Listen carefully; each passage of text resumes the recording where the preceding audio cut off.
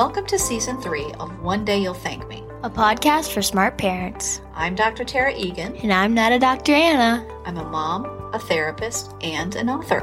And I'm a daughter and a kick-ass high school student. Each week, we'll discuss a different parenting topic. And we'll interview some fantastic guest experts. We'll leave you with practical tips and information. Plus, you'll get the perspective of a teen. Stay tuned, everyone.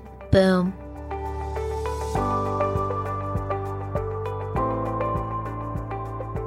Hello, hello, hello. Welcome back to One Day You'll Thank Me. Hey, everyone. You're excited, aren't you? Yeah, well, guess what I just realized? What? This is, I think, the first episode that we recorded that I don't have my braces on. So you won't have to work so hard to enunciate? I hope not. I mean, it was rough. We definitely had some more editing mishaps because of your tendency to kind of slur your words. Yeah, I've had to say my sentences over and over again before. It already sounds clear. Yeah. Good job. I love having my braces off, not gonna lie. Well, we'll see. Hopefully we won't just learn that you slur your words regularly. Oh, yeah. And we can actually attribute it to braces. I hope so. Well, I'm going to introduce our guest expert today. She's wonderful. Her name is Colleen Cavanaugh, and she's a certified physician's assistant at Carolina Complete Psychiatry, which is a psychiatry practice here in town in Charlotte, North Carolina. And Colleen and I were co-presenters at a school, a local school, where we did a presentation on how to support your students who have ADHD. So she talked about sort of the medical side of it, how medication can be used to support these kids. And then I talked about some therapeutic strategies and some behavioral strategies. And she was just smart and personable and accessible. So I took advantage of having that interaction to invite her to be on our podcast today. Yay. I know. I feel like this is going to be an episode that rounds out some of the discussions we've had with therapists about mental health issues like depression or anxiety. So, because medication can be a really nice supplement or a really nice, portion or aspect of the treatment that people and kids get. I can't wait to learn more. I mean, I've heard like people taking it and them improving and whatever. So it's good to hear the medical aspects and just hear like real life examples of it actually happening, you know? Yeah. And there's some good science behind it that's helpful to know. Well, let me tell you a little bit more about her. Colleen is, like I said, a certified physician's assistant. And at Carolina Complete Psychiatry, where she works, they focus on providing medication management and like a really collaborative care plan with therapists and other medical providers. And so as a therapist in the community, I work with this practice a fair amount. They offer longer appointment times to provide a thorough and comprehensive treatment plan. And one of the things that I most appreciate is that they offer appointments for new patients quickly. Like you don't have to wait 3 months or 6 months to get psychiatric care. When you call them up, their business model is such that they want to see you within a matter of days. So considering that I work with some kids who really struggle with behavior, emotional regulation, symptoms of significant anxiety, like this is a big deal for me because it's really disheartening for parents if they call up and try to get support and it's like, oh, well, we have an appointment in 3 months. Yeah, I bet. Yeah. So they do work with children, adolescents, and adults. Obviously, because I work with kids, I tend to be collaborating with the professionals there about kids. And they do have evening hours and telehealth appointments. So they try to be really accessible to the community.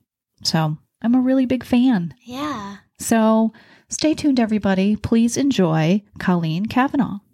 All right. Thank you so much for being with us today, Colleen. Thank you so much for having me. I'm so excited to talk with you guys about kind of what we do in practice every day and answer some questions. Oh, good. In the intro, I noted that you and I recently did a presentation together. And so I exploited our relationship to get you to be on the show. It was a fun presentation. I enjoyed that. Yeah, it was. It was really good information. And what I'd really love to do is just start by asking you a little bit about your training and what led you to this field of being in psychiatry as a physician's assistant. Absolutely. So I started my, undergrad career at the University of Notre Dame, and I decided on getting a psychology degree. I thought it was really interesting. But going through college, I always was interested in medicine, and the PA field really fit what I was looking for. So I ultimately attended Wingate University's PA program here in like Charlotte area. And while I was there, I did rotations in everything. As a PA, you train in family medicine, but you have to rotate in a bunch of different fields. So with my background in psychology, I was always interested in what psychiatry would look like. And going through my rotation there, I realized how interesting it was and how you really get to deeply know your patients, which was something I really liked. And I also recognized that there's a really big need for mental health providers everywhere. So being able to be involved in that was really special to me. And I was able to have an opportunity to work in psychiatry after graduation. So here I am. I feel like as the therapists, or like the therapists in the community, you know, we have Facebook pages and stuff like that. And if somebody hears about a new psychiatry person, psychiatry clinician, it's like we're like a whole bunch of flies on a dead cow. We're like, who's that? What do they do? Who's the population? What's their wait list? Do they take insurance? Like all of us are in a tizzy because it is so hard to get psychiatric care here in Charlotte. And it's not like, I mean, we have a whole bunch of really amazing people, but it's just not enough. The need is great. Yeah. And that can really make the difference. Having that piece of treatment can really make the difference between it going well for someone or it being less successful. Agreed. Yeah. In your experience, what variables contribute to a new patient or a new client seeking out medical management for mental health care? Like, is there a catalyst that tends to bring them to your front door? There are so many different things, and it really is patient dependent. I would say most, of course, there can be that trigger that, the suicidal ideation or a big panic attack that leads someone to come in and it's an emergency and we need to take care of things. That certainly happens. But I think one of the more common things is people just notice a difference in their everyday life. They've noticed that they're not functioning the way they used to before. They're worrying about things and they can't get things done, or they're just feeling really low and not interested in doing the things they always do. So I think that's probably the most common. It's kind of like everybody has bad days, but when those bad days are strung together and it's not just one bad day anymore, I think a lot of people realize maybe I could use a little bit of extra help. And I think therapists do a really good job too, especially for my patients who have seen a therapist for a while. There comes a point where the therapist may recommend, I think we may need a little bit of extra help. This might be a step that would be potentially helpful for you. And that can sometimes be a catalyst for them walking through the door. I feel like some people need almost like permission from a parent, from their partner, from a therapist to acknowledge like, hey, this is getting to be too much. Like, this is too big of an impact on your life. I always say to patients, like, and I call them clients and I know you call them patients, so we're probably going to use those terms back and forth, but I'm always like, oh, we have science. We don't have to live this way. Right. And so, because I just think there's all this medical support for it and there's a lot of research about the efficacy, and I just want my clients to be as informed as possible. But I think sometimes they put a lot of pressure on themselves and send themselves a message like, this is a huge step if I do this. This is like admitting that something's really, really wrong. Whereas I view it differently. That's so common. I hear a lot of people say that to me. They're like, I'm concerned about this. Like, what is this going to look like? Does this mean that there's something wrong with me? And I always try to validate there's nothing wrong. Sometimes your brain just needs a little bit of extra help. And that's what we're here to give it. We're here to provide that extra support. Yeah. Well, can be very freeing when I see clients who go and they connect with a psychiatry professional and they feel really heard, and their care is nuanced enough to account for whatever their personality, or if they have some sort of other physical ailment or just the factors in their life, like family history and things like that. And when they feel really heard and they see this medication can really make a difference in sort of taking this heavier piece that so far therapy or exercise or good nutrition or support from family isn't really budging, and chips away at that so that they can feel better and better. That's huge. A fellow colleague of mine at the office uses a lot of metaphors. And one of the metaphors she uses is, it's like when you have depression or anxiety, you're floating out in the ocean, struggling to keep your head above water, but you can see the island and see where you want to be. So sometimes when therapy can't be that life jacket, we can think about medication being that life jacket. So you keep your head above water and then you continue to do the work in therapy so that you can swim back to the island that you have been like longing to get back to for so long. That's what that reminded me of. That is a great metaphor. I know that in my work with families, we'll talk about, therapy and the goals we have. And they'll say, well, I just want to try everything first. I just want to try everything first before we consider medication. But sometimes, depending on the symptoms that for me, children are conveying or portraying, it's like they can't access the strategies that we're doing in therapy. Like they're struggling with emotional regulation, or their anxiety is so intense, or they're just so sad that even though like their brain can comprehend what we're saying, when it comes to being able to push through discomfort or manage their emotions enough to access the coping strategies that we're working on, like it just becomes too hard. And so it's so discouraging when we teach our kids, like this has to be an absolute last resort. And then it feels to them like therapy is failing. When in reality, sometimes if we did them in tandem, then we'd have the medication to support them, like you said, the life jacket. But then they'd be able to access so many of the therapeutic strategies. And then together, those two things together can really give them a lot of resilience and protection against, future symptoms. Absolutely. It can prevent that almost burnout of therapy, because I see a lot of people who come in, they're like, I've been in therapy for so long and I'm not getting anywhere. And you're right. It's just that overwhelming, whatever the symptoms are, that make it so difficult to implement the coping skills they're learning. I think it's often really successful when both are combined in a lot of cases. Now I'm going to ask Anna, when you think about your friend group or your peer group, is there any, conversation about using medication to support symptoms of anxiety or depression or ADHD or anything like that? I've had a friend who was debating on going to a therapist because she felt depressed, but I don't think I've ever heard them talk about using medication. Mm-hmm. I'm not even sure if they knew, I don't know, because I remember in 5th grade, there was a girl who, it was like, I don't think it was a rumor, but she had depression. And so people were telling everyone that she was going on medication, so she was going to be better. Mm. So I think that everybody knows what it is, but they either don't talk about it or they don't just know enough to really. Yeah, exactly. I just think that they either talk about it and don't do anything about it, to talk about it and say they're going to get help, but it never really comes up. Now, is it ever talked about in terms of kids feeling suicidal? Because I know, that's a thing, whether it's on social media, somebody saying something about not wanting to be here, or my life is so hard, or something like that. Mm-hmm. I don't know.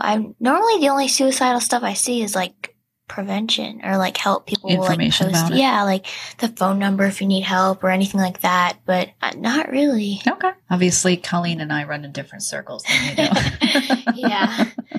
Well, when I was preparing the questions for this interview, and there's so many different directions we can go with this, and there's so many different categories of medications, and they treat a variety of health conditions.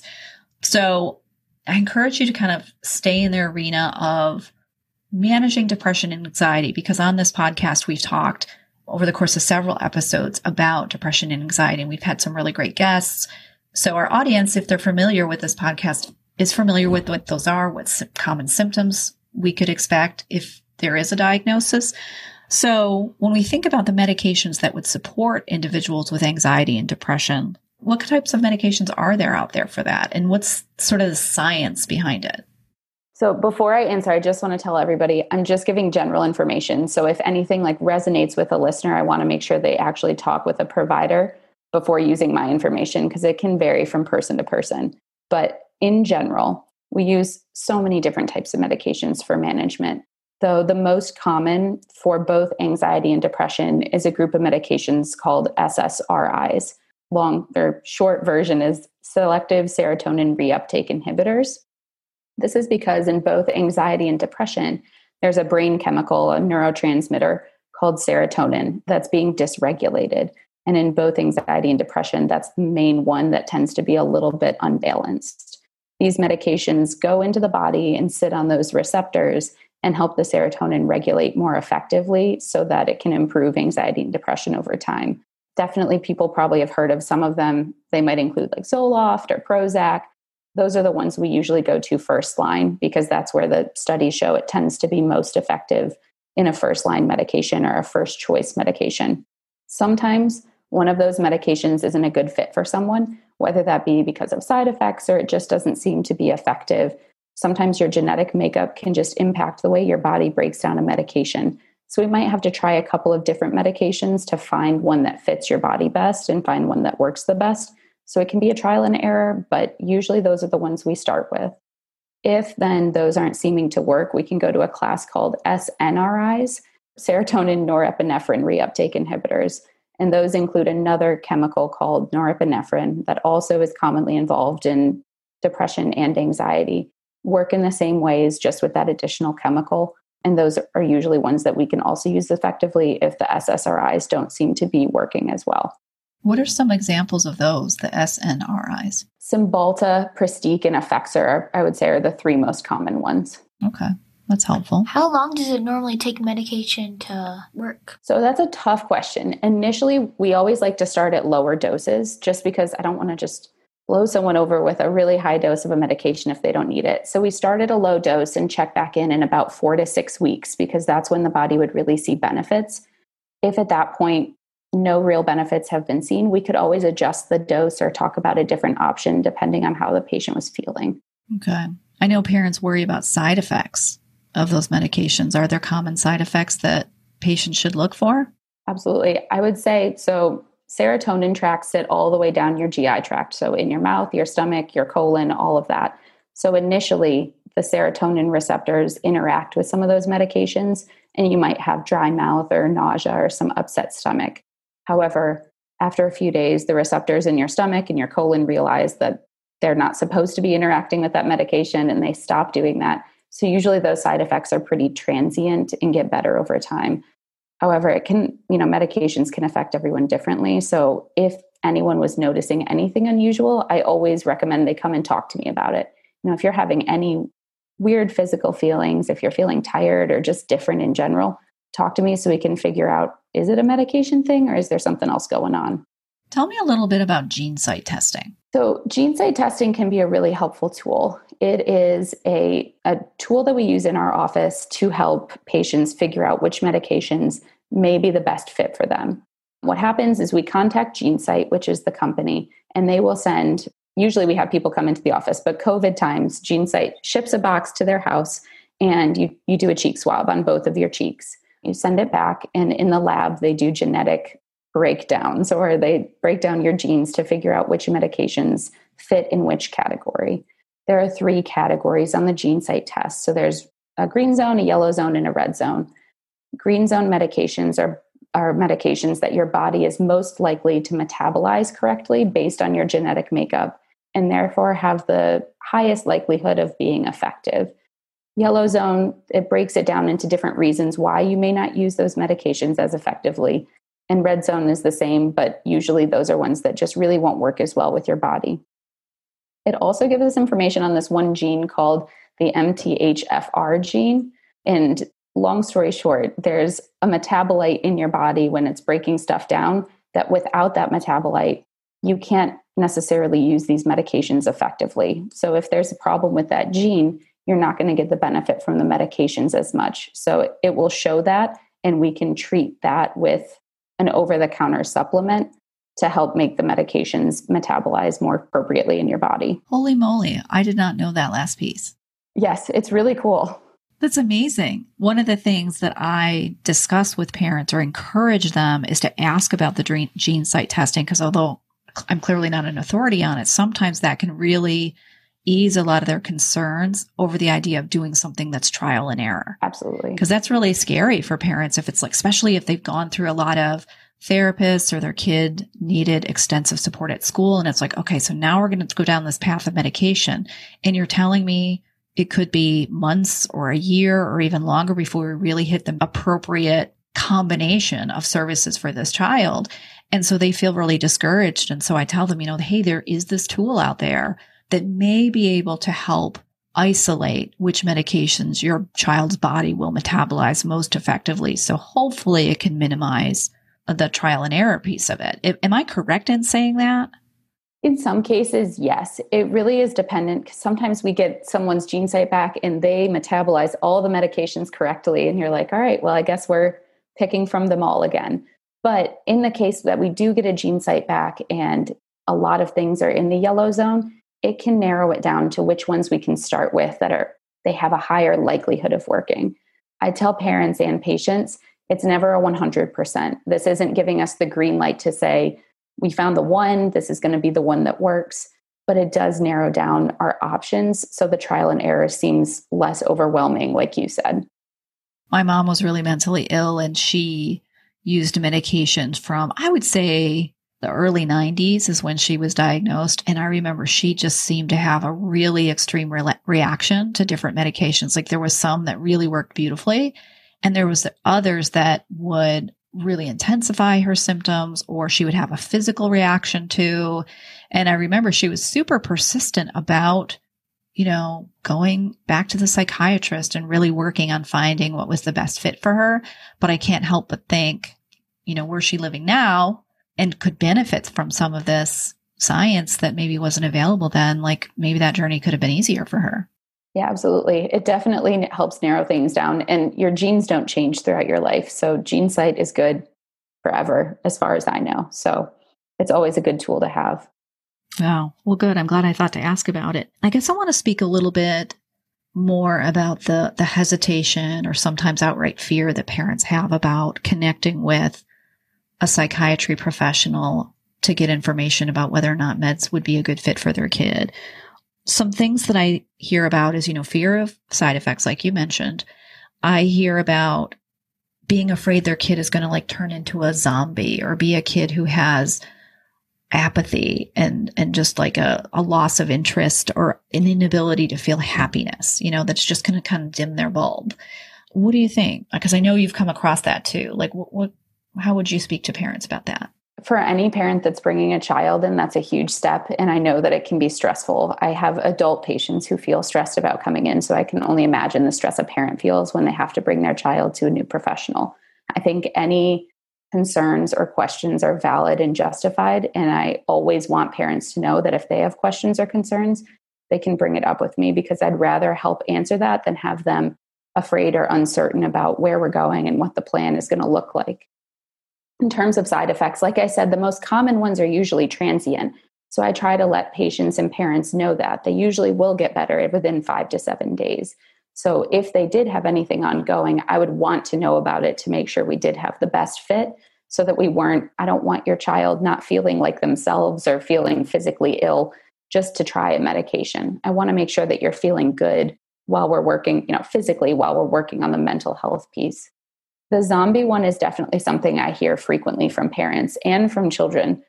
Everybody wants to have their personality, but maybe a best version of their personality, not have the anxiety or the depression that they feel like is overwhelming by the time they're walking in my door. So, though that can happen on these medications, usually it happens at higher doses. So that's why often in my practice, I start at a lower dose and only increase if we need to. Usually that can help avoid those zombie or numb-like feelings, and rather, show the benefit of decreased depression, decreased anxiety, whatever the case may be. If anyone ever experienced that, and I do tell people, if you ever get to a point where you feel like, man, I normally can happy cry about things, but I can't even do that, or normally I would be excited for prom or whatever the case may be, come and talk to me about it, because I want to make sure you can feel those positive emotions. My goal isn't to just help you with your depression or your anxiety. My goal is to make your life overall more manageable and enjoyable for you. As a provider, that's what I want. So I want you to be able to feel those good things for sure. So I want people to talk to me about that if they're ever experiencing that. That's good. I know that with some of the teenagers I work with who have struggled with anxiety or depression for a while, right? Like maybe they're, a 10th grader, 11th grader, they felt really, I don't know what the word is, blue. They felt down, they felt discouraged, maybe had a lot of negative thinking, and maybe they can remember back feeling that way since 4th, 5th grade.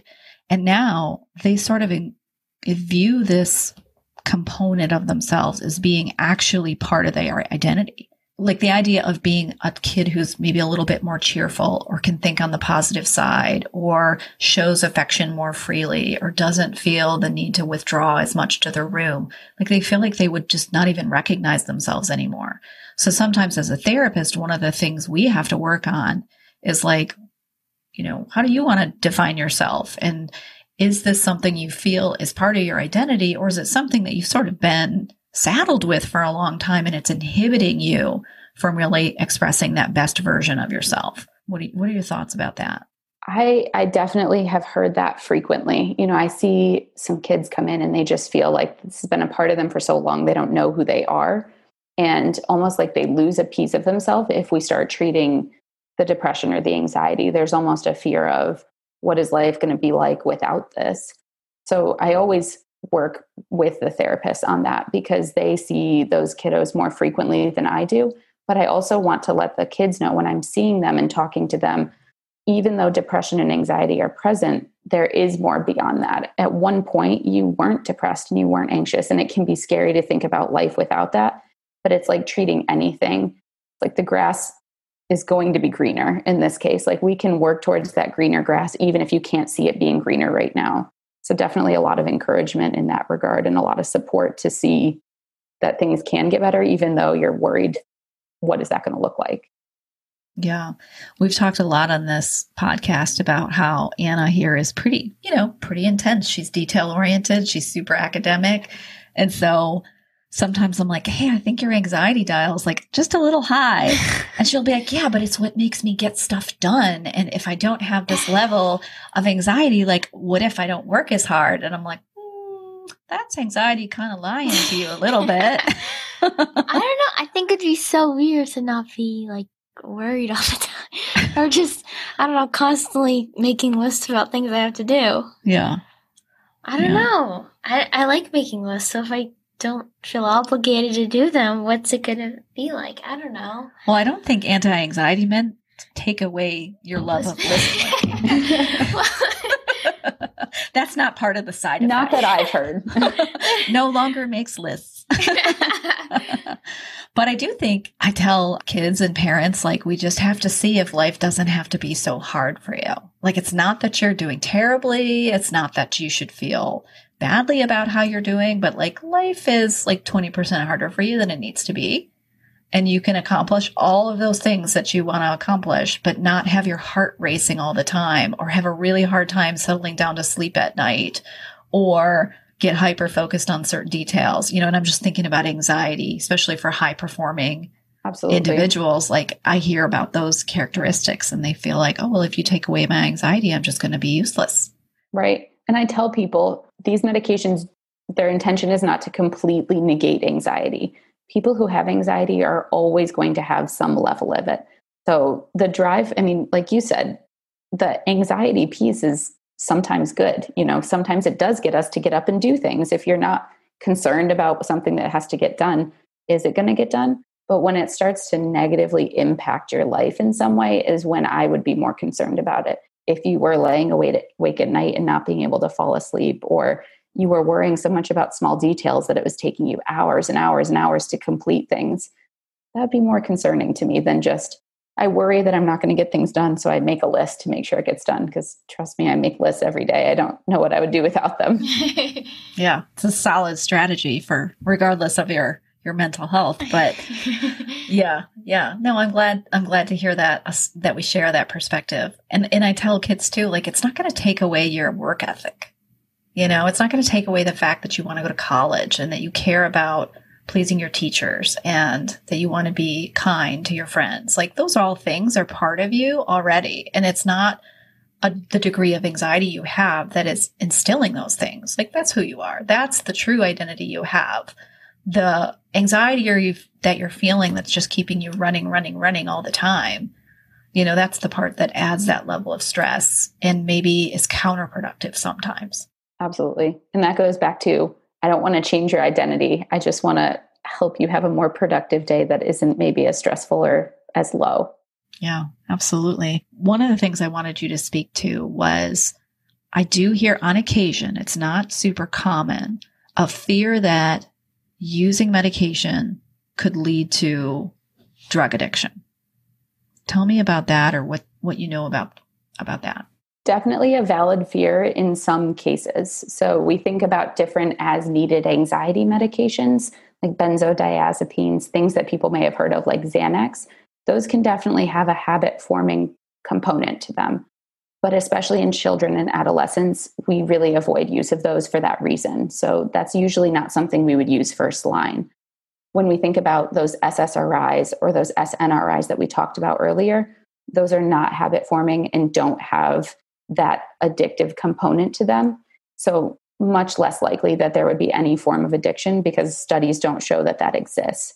I know that where this conversation really does come into play is in terms of stimulants for ADHD.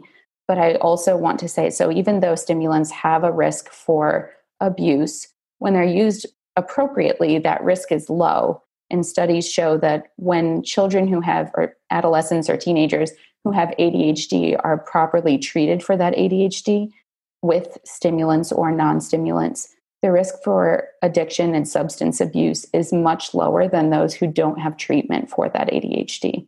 So even though there's a stigma of that risk of substance abuse or misuse of a substance, it's much lower when things are being treated appropriately.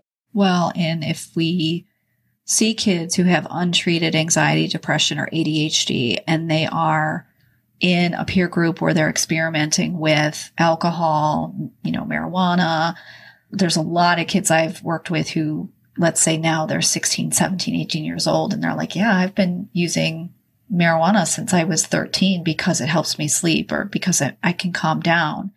And now that's their preferred way to soothe themselves. And so when we start talking about like, hey, let's have this be a little more legit and not have you bite off some dude at school. And like, we can absolutely treat these symptoms and do it in a more monitored, healthy way. Like sometimes they're like, forget it. Like this works for me. This feels good.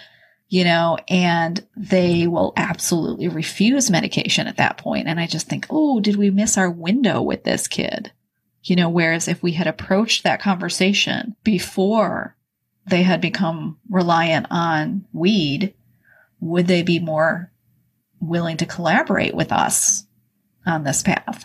Yeah, that's definitely a huge thing because it is that self-medicating property. And I think a lot of children and adolescents don't see that as self-medicating. They just see it as something everybody else does and it makes me feel good, depending on the person. But I always say to parents, because I know parents think, a lot of parents will think, maybe I should wait until this, or maybe if they're a little bit older, medication would be more appropriate. But if there are signs that your child needs help and therapy just isn't creating as much of an improvement that you were hoping for, having a medication on board sooner rather than later may be beneficial depending on that child. It may prevent that use of that substance or making it more difficult down the road.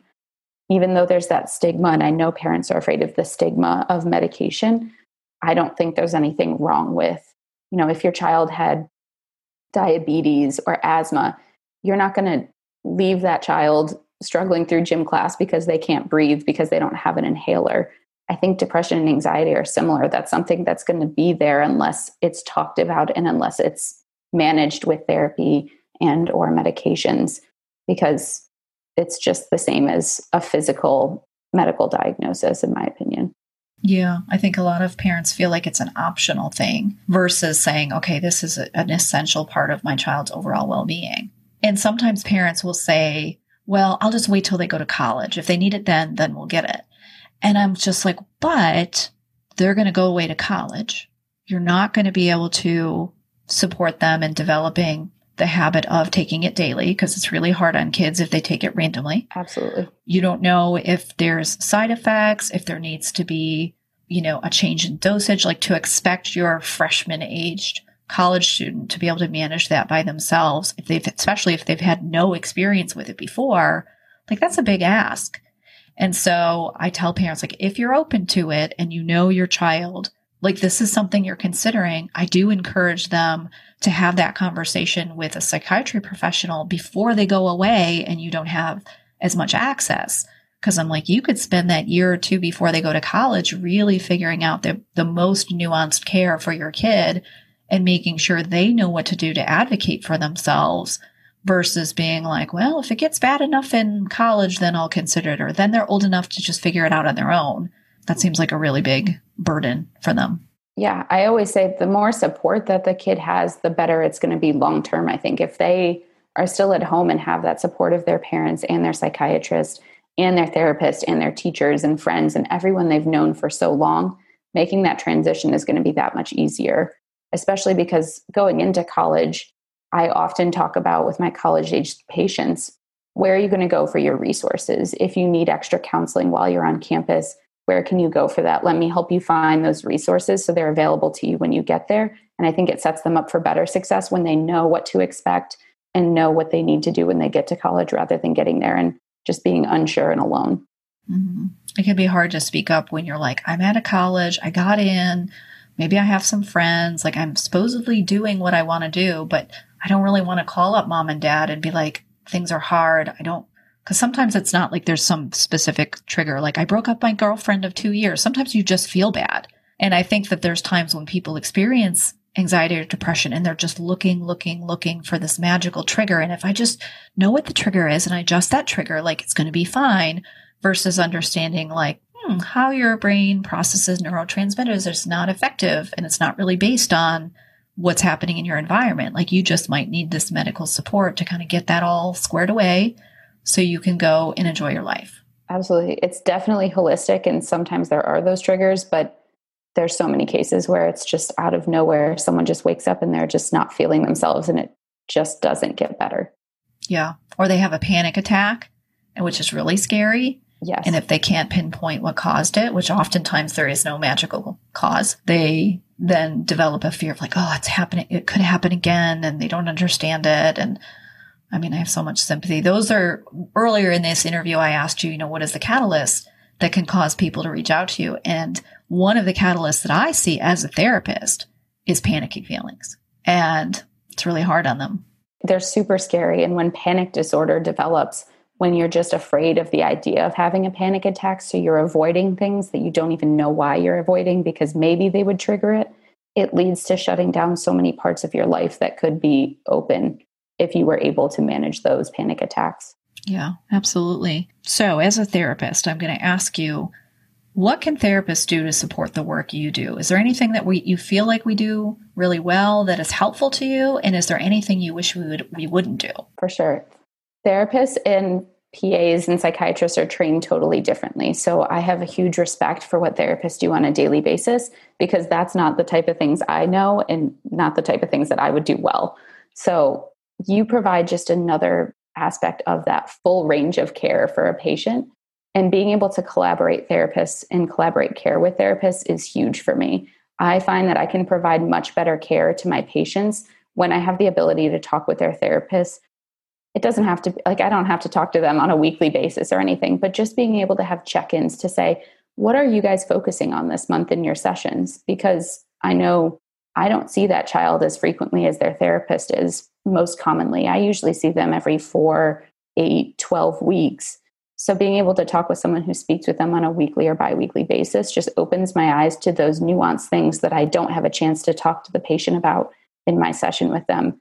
And ultimately, I feel like leads everybody to give better care, because I can update the therapist on what I'm seeing and what I'm doing. And the therapist can update me right back on what they're talking about, what seems to be working well, and what seems to be still kind of an ongoing issue.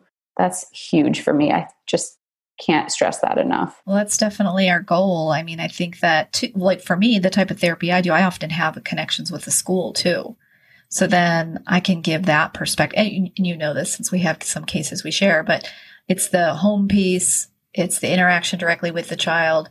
It's what's happening with school, maybe friends. And if there's certain symptoms that I'm seeing and I can report to you, and that you can kind of figure out if there's a way to manage or take them into account as you're providing medical care. So what should we not be doing? My biggest recommendation would be, if there's ever an issue with symptoms or you feel like maybe a medication isn't working as well as the patient was hoping, don't make recommendations to the patient about what they should do with medications. I'd rather the patient come talk to me about that, Or even if you reached out and said, or a therapist reached out to me and said, I'm not sure if this medication is working because of this, I'd rather have that conversation with the therapist directly or with the patient directly, because sometimes there can be some miscommunication or misunderstanding about the plan medically as compared to in a therapy session. So I'd rather be able to have those conversations, and I'm happy to talk to therapists about what I'm doing with medications. But in terms of making those recommendations, I'd rather handle that in my appointments and just talk about that one-on-one with the patient. I have heard therapists make commentary or something where they'll refer to specific meds and I'm like, whoa, dude, stay in your lane. Like alert, like you're not trained for that. Like alert the psychiatry professional about what your concerns are or what you're observing. But like, you cannot, I don't think ever, hey, have you asked your psychiatrist about this medication or that medication? Like, that's not appropriate. Like it can definitely be stressful because then I have to backtrack or explain, maybe that's not the best fit, or maybe it is. And this is why we haven't gone that route yet. So it can create a much more complicated conversation than if we had just had the conversation ourselves. Well, and also too, is it can undermine the psychiatrist or the psychiatry PA, where like I might be asking a question to a client, but it appears as though I'm questioning their treatment plan. And if you already have a nervous parent and then you're saying something that suggests that that professional is on the wrong path, like the whole thing can get really complicated.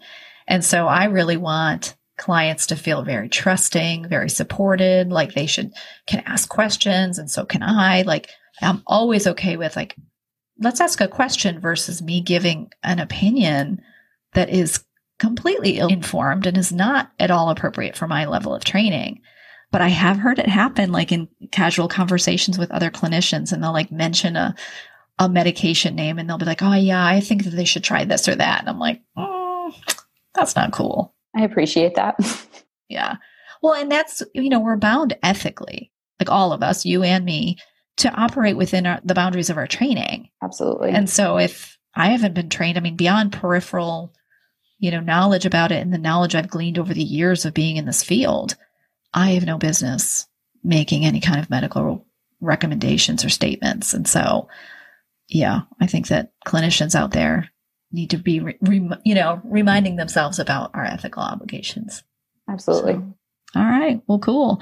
So any final thoughts? I so have appreciated your time. I know this is kind of a general overview of what medications can do, how they can be helpful, managing parents' thoughts and fears about taking this first step if they haven't already.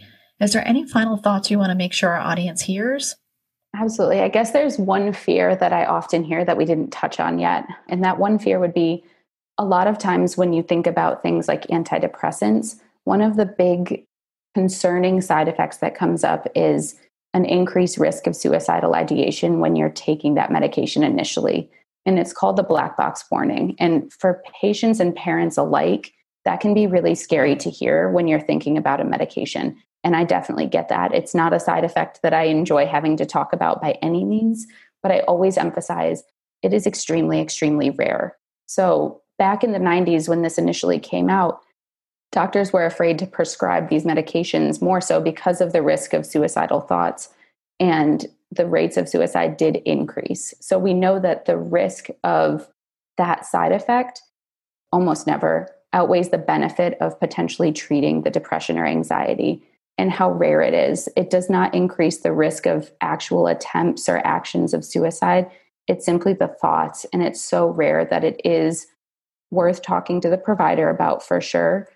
But usually the benefits of treatment can outweigh that risk of that side effect. I have to say, in my 20 years of being in the mental health field, I haven't seen that happen with a child, which is probably why I didn't think to mention it. But you're right. I've heard parents mention that as a potential concern. And, if parents have heard their kids use, scary language or, language that implies that they're having suicidal thoughts, their fear, of course, intensifies. It can cause them to feel very stuck, very torn. And I have so much sympathy for it. But I've always been comforted by the fact that I have so much experience. I've never actually seen it in real life myself. But yeah, parents need to ask if they have concerns about that. Absolutely. It's unbelievably rare. I always stress that, like you said, but definitely that's something that I see parents being concerned about. So I just wanted to reassure in that respect. And I guess aside from that, I think the biggest thing to remember when you're coming to me as a provider, and hopefully many other psychiatrists or psychiatry PAs, it's not just looking at a patient. I'm looking at you as a person. I'm looking at that child as a person. So I want to make sure that are you sleeping? I want to know about your lifestyle. Do you have a dog? I want to know you so that I can treat you as a person and help you be your best self instead of just as a patient. We always say it's 70-30. 70% is that child's lifestyle and what the work they're putting in is. And then 30% is working on the psychiatric medication management and therapy. So we want to work to assess the person as a whole rather than just as another patient coming through the door. Do you feel like that's specific to your practice, or do you feel like that's a common mentality for other psychiatry professionals out there? I can't say if it's common because I have never worked any place else other than Carolina Complete, but I think that's definitely our practice's policy is we give longer appointment times because we value getting to know you as a person rather than just as a patient. I want to make sure that we have time to talk about every aspect of your life because your physical health and your mental health are so intertwined that we want to make sure we're targeting everything and making you feel heard rather than just rushing you in, asking you if you're having side effects and then rushing you back out the door. So I'm grateful to work in a practice that does emphasize that and gives me the ability to work in that manner. Yeah. I mean, I obviously have so many different interactions with psychiatry professionals here in town. And I have to commend the consistency with which Carolina Complete Psychiatry collaborates with therapists. And so, I mean, it makes you, I think, one of the strongest gigs in town because you are providing such comprehensive care. Now, I realize, you don't accept insurance. This is a private pay service, as am I. But I think that it's money well spent for a lot of families, especially if parents are just so fearful about starting this process. Like, that is a good opportunity to go in and have a longer appointment and ask those questions and really feel good about the care you're getting or the care your child's getting so you can decide if you want to take that step. Yeah, absolutely. I just want to make people feel comfortable when they're coming to me because, like I said, kind of circling all the way back, it's such a scary decision and a scary thing to meet a new provider and talk about medications. So the more we're able to get to know parents and patients and children, the better we can treat them and the more comfortable we can be over time. Well, if you're a listener right now and you'd like to find out more about Carolina Complete Psychiatry, you can go to their website, which is ccpsychiatry.com. And if you go to the providers, you can click on Colleen's name and learn more about her specifically. But they're, a great resource here in town. And if you're not local, definitely, do some searching online and talk to your friends and connect with other parents. And there's organizations that are out there to support kids who are struggling with depression or anxiety or suicidality. And, people are really knowledgeable about which professionals in their area are providing high quality, comprehensive care for kids and their families. So, yeah, we really appreciate you being here, Colleen. I can't tell you enough that I realize you're taking time out of your day and you're full of information. And I would love to also pick your brain sometime more specifically about ADHD, but I knew we just weren't going to be able to tackle all of that today. That'd be a lot of stuff to talk about, but I was so happy to be here and I had a lot of fun doing this. So thank you for having me again. You're welcome. Well, did you have any last questions, Anna? I don't know. I learned a lot. Thank you. Yeah. You can take your knowledge and spread. You're taking AP psychology, I think, next year. You can. That's going to be relevant. Yeah. Yeah. So, well, everybody who's tuning in, we appreciate you listening. Make sure you tune in to new episodes every Wednesday. Make sure to visit my mom's website, which is www.drterryegan.com. Love you, Mom. Love you too, sweetie.